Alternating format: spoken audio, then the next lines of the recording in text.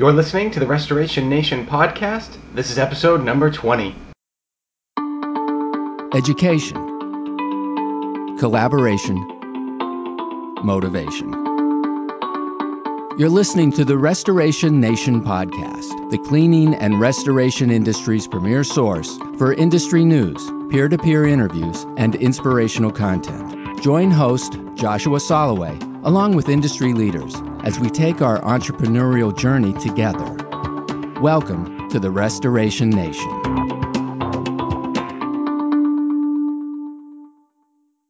Hey Restoration Nation, Josh here. I just want to take a moment to recognize our sponsor, Asporta Wash Systems. You may recognize them from episode number 2.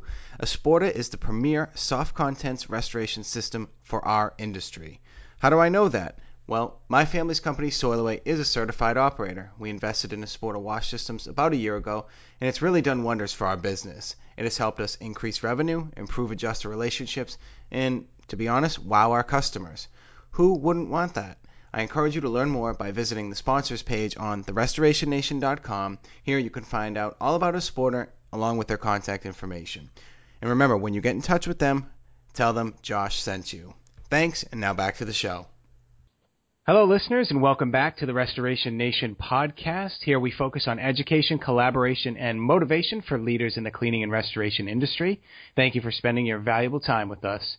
As you know, my name is Joshua Soloway, and I get to host this fun show. In every episode, we interview different leaders from our industry.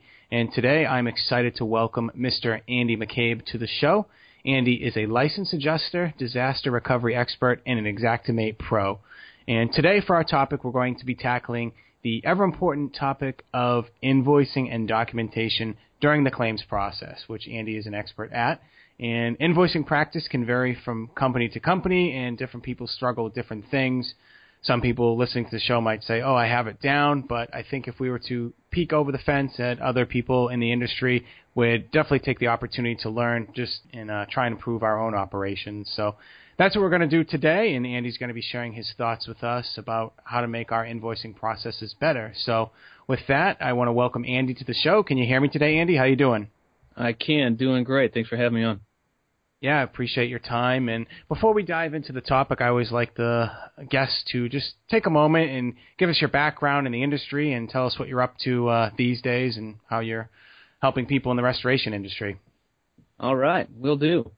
I've been in restorations for about 15 years. I started with a company called Dow Columbia out here in Portland, Oregon. And I started at the bottom. I started as a door-to-door marketing rep. I was doing stop and drops with agents, dropping off flyers and doing the old marketing dance. And then I started, they got me into water technician school. So I got my WRT actually from ASCR back before the name change. I think that was back in 01 or 02. And then worked up the ranks from there. I've worked for several different restoration contractors over the years in 3 or 4 different states. And 3 years ago now, I decided to break out on my own and start a consulting practice called Claims Delegates. And I help contractors write Xactimate sheets. I help them navigate the claims process. And I also help homeowners from time to time navigate that process as well and make sure everyone's on the same page and getting along. And that and the podcast and writing a book and things like that. Yeah, so you have tons of free time then, right? All kinds of free time.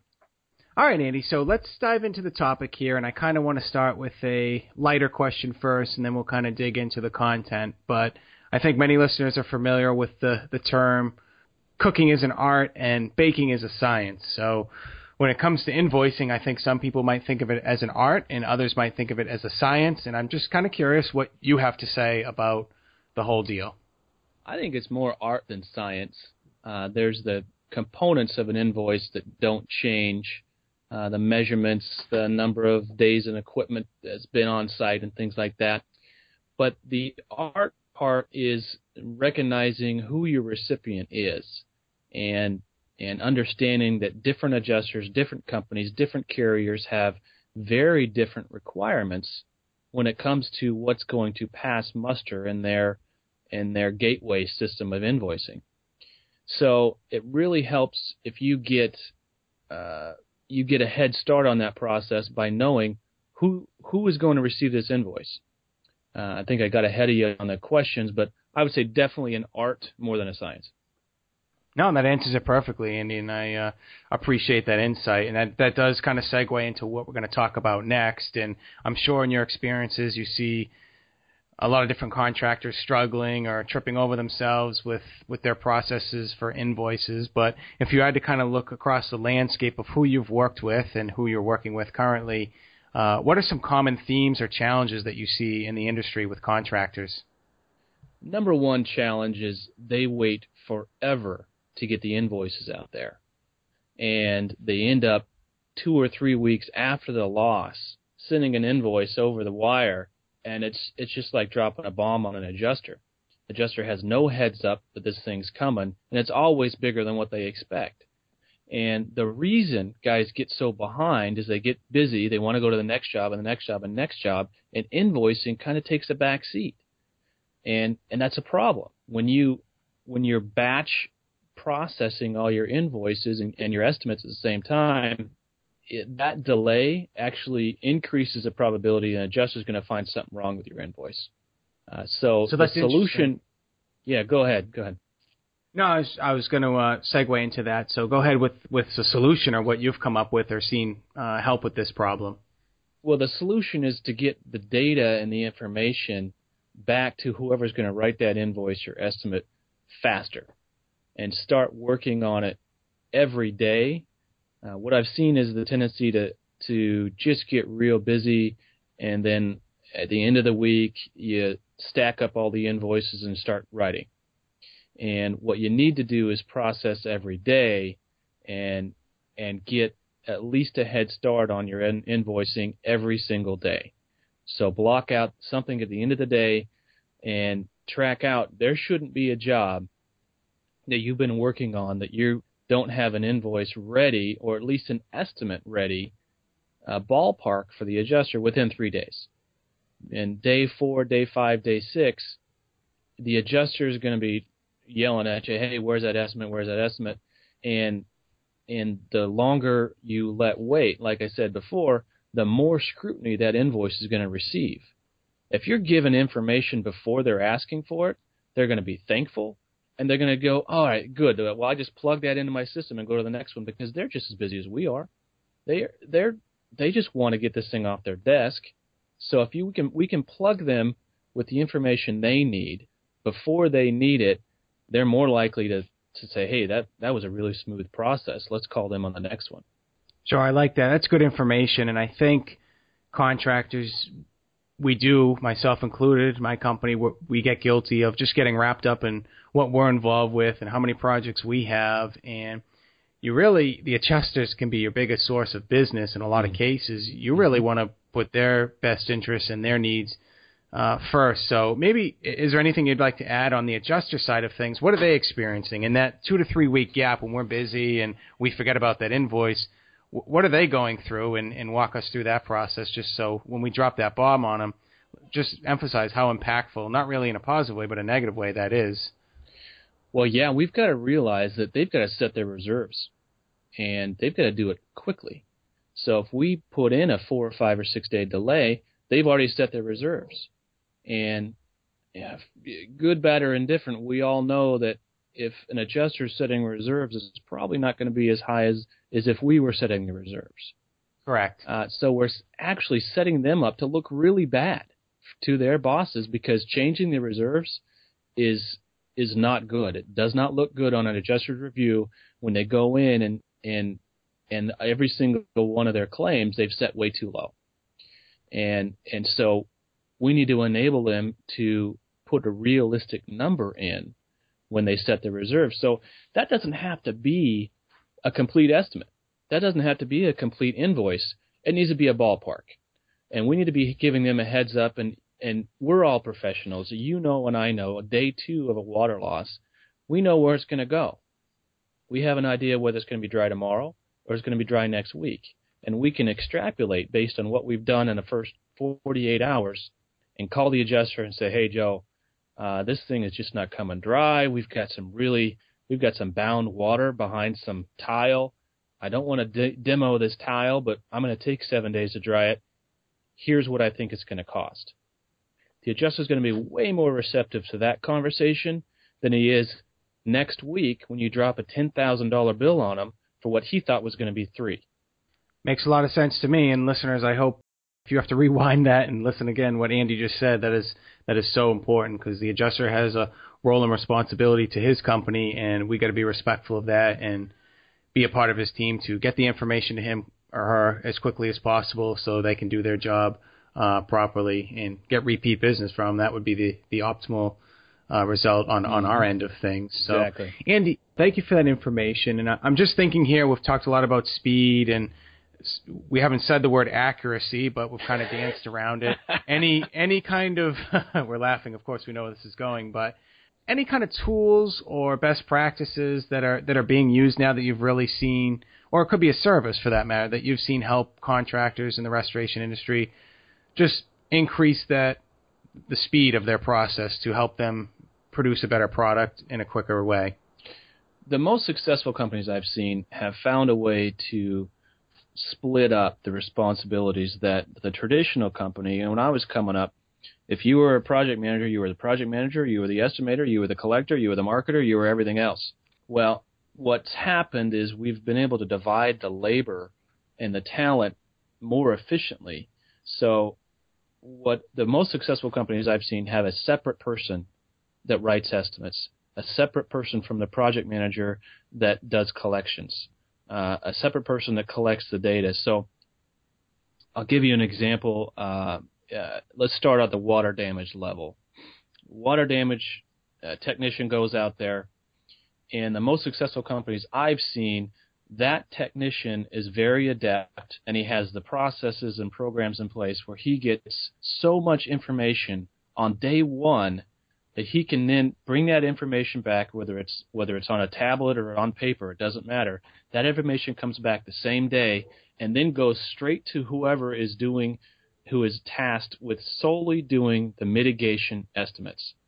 They start their estimates right away, and mostly there's programs that USAA and Crawford and things like that. They need that information. They need those buttons clicked on day one.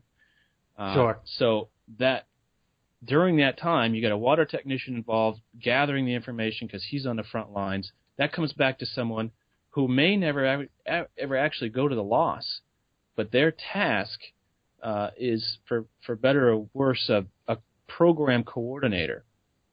And that person is different than the reconstruction project manager or an estimator. And once we're able to dial in to specific tasks, we don't get so spread out all over the place. We're actually able to work way more efficiently. And the companies that split up the labor and the tasks and responsibilities that way, those guys are just machines. They're just spitting estimates out. They're never behind on their ratings on Crawford.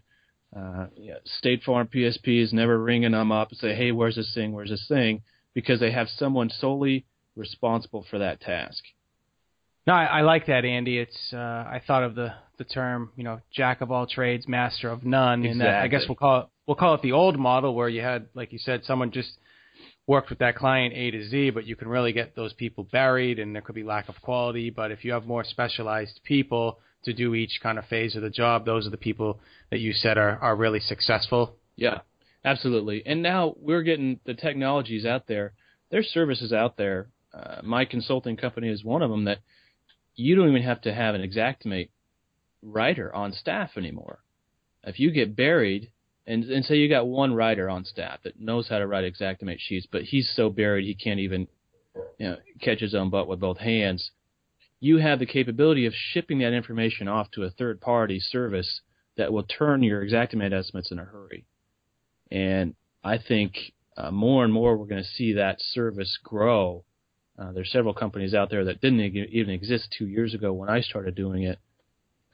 If you can sub out your painting and your drywall and your carpet cleaning, why can't you sub out other functions like Xactimate estimating? Sure. No, it's a good point. And have you seen people, I guess you work in the industry, or in that niche in the industry, so what are people's reception to that idea? Because that is new, I think you would agree. Yes. So how do you think people and companies are receiving it? Some guys get it. some guys just say, "Oh man, thank goodness," because I didn't want to learn that anyway. So my key clients are the new guys getting into the restoration that don't have the 15 or 20 years of experience, and they don't want to go through the same learning curve that you and I did. And so they co-opt that out, and it's very efficient for the guys that get it. The guys that don't get it aren't going to get it. You know, they want to keep control of the process. They want to keep everything in-house. I understand that. I also understand that an in-house estimator and project manager is going to cost a lot more money than when you outsource something. Sure, and it allows you to scale during those cap modes and all that stuff. So I could definitely see some clear benefits of that kind of service, and that's pretty neat that you're able to carve out that niche. Yeah. And I would imagine you work with these contractors, or you can even take that example that you were talking about earlier, that company that's specialized, that has the people in the field, they do the work, they bring the information back to the office, to the people that might not ever go to the job site, but they're processing those invoices. I was just thinking of the term, garbage in, garbage out. How can we combat, for lack of a better description, lousy information or documentation in the field coming into the office, and those people are left to kind of fill in the gaps? I'm sure you've seen it with some of the contractors that you work with, perhaps, that they give you stuff and you're just like, what am I supposed to do with this? It's three pictures and a sketch on a napkin, Yeah, and you're in dangerous territory. When you don't have enough information, you find yourself guessing. Well, that's dangerous. That's borderline. You could get called out on the carpet by an adjuster or a carrier and say, "Hey, you were never out there. What is this doing on my estimate? What is this? I was out there, and that didn't even exist." So you don't want to get yourself in a position where you're making stuff up because you don't have good information. So you need to have a system in place to get to capture that information. The franchises, I've worked for a couple of them. They have a couple different systems that overlap each other as far as getting the water technicians to get good data in. I've come up with a system on my own, and I'm not here to plug that, but it's all about being efficient with your time.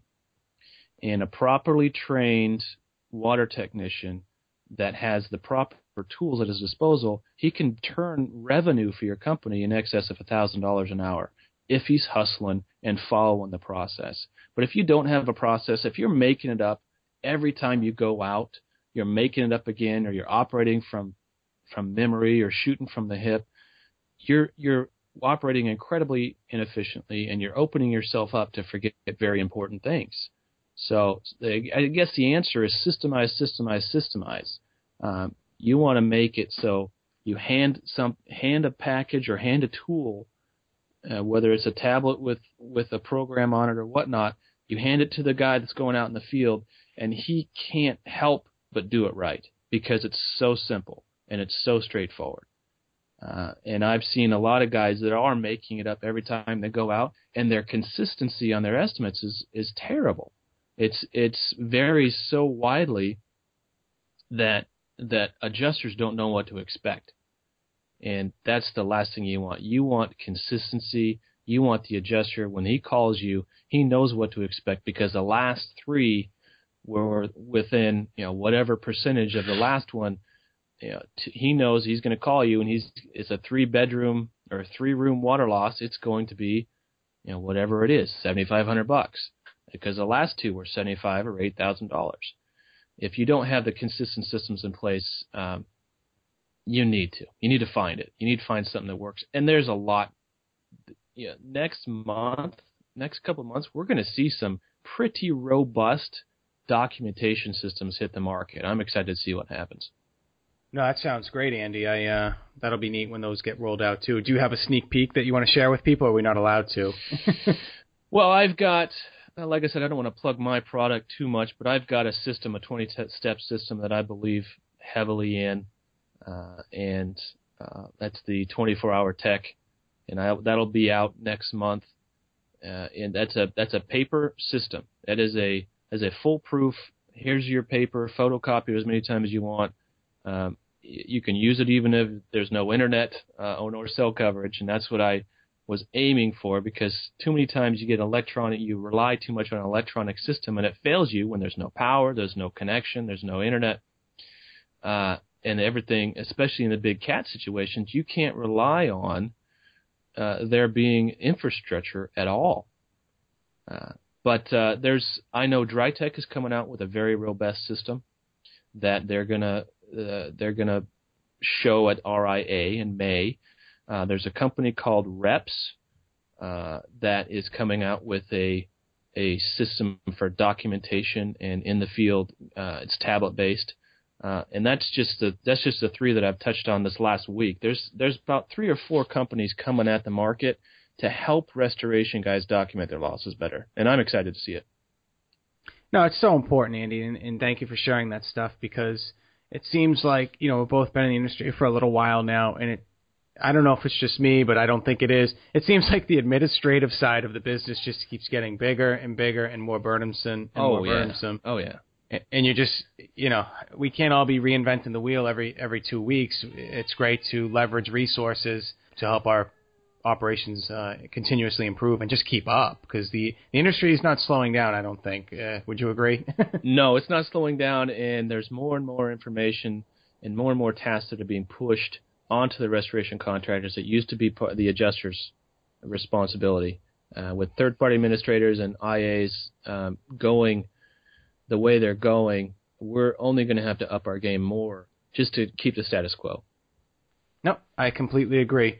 So, no, thank you, Andy, for all that insight. And we're starting to wind down, but we have a couple more questions that I'd like to address. Sure. And this one changes the subject a little bit, but I know it's a question that gets brought up a lot, and you'd hear a lot of different answers. But we'll just go with this. I mean, any best practices that you would like to share for our companies listening when they have to respond to adjusters, I guess, dissection of an invoice? So you submit your invoice, and they just shred it, send it back to you, said, I'm not paying for this is junk, or we all get the point. But any best practices on how to respond to that and kind of have a good solution? The best offense is a good defense.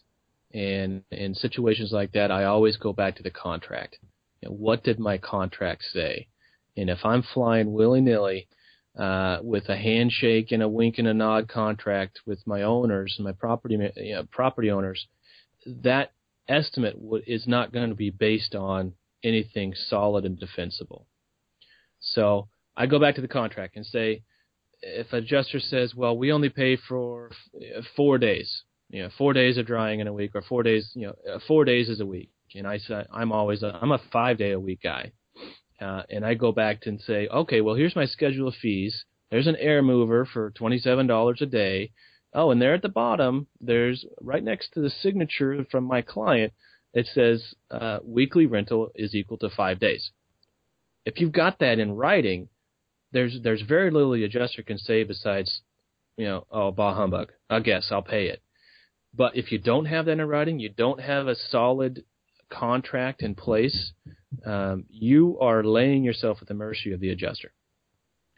And of course, accuracy is key. If you go out there, don't wag stuff. Make your measurements tight. Don't put any fluff in there.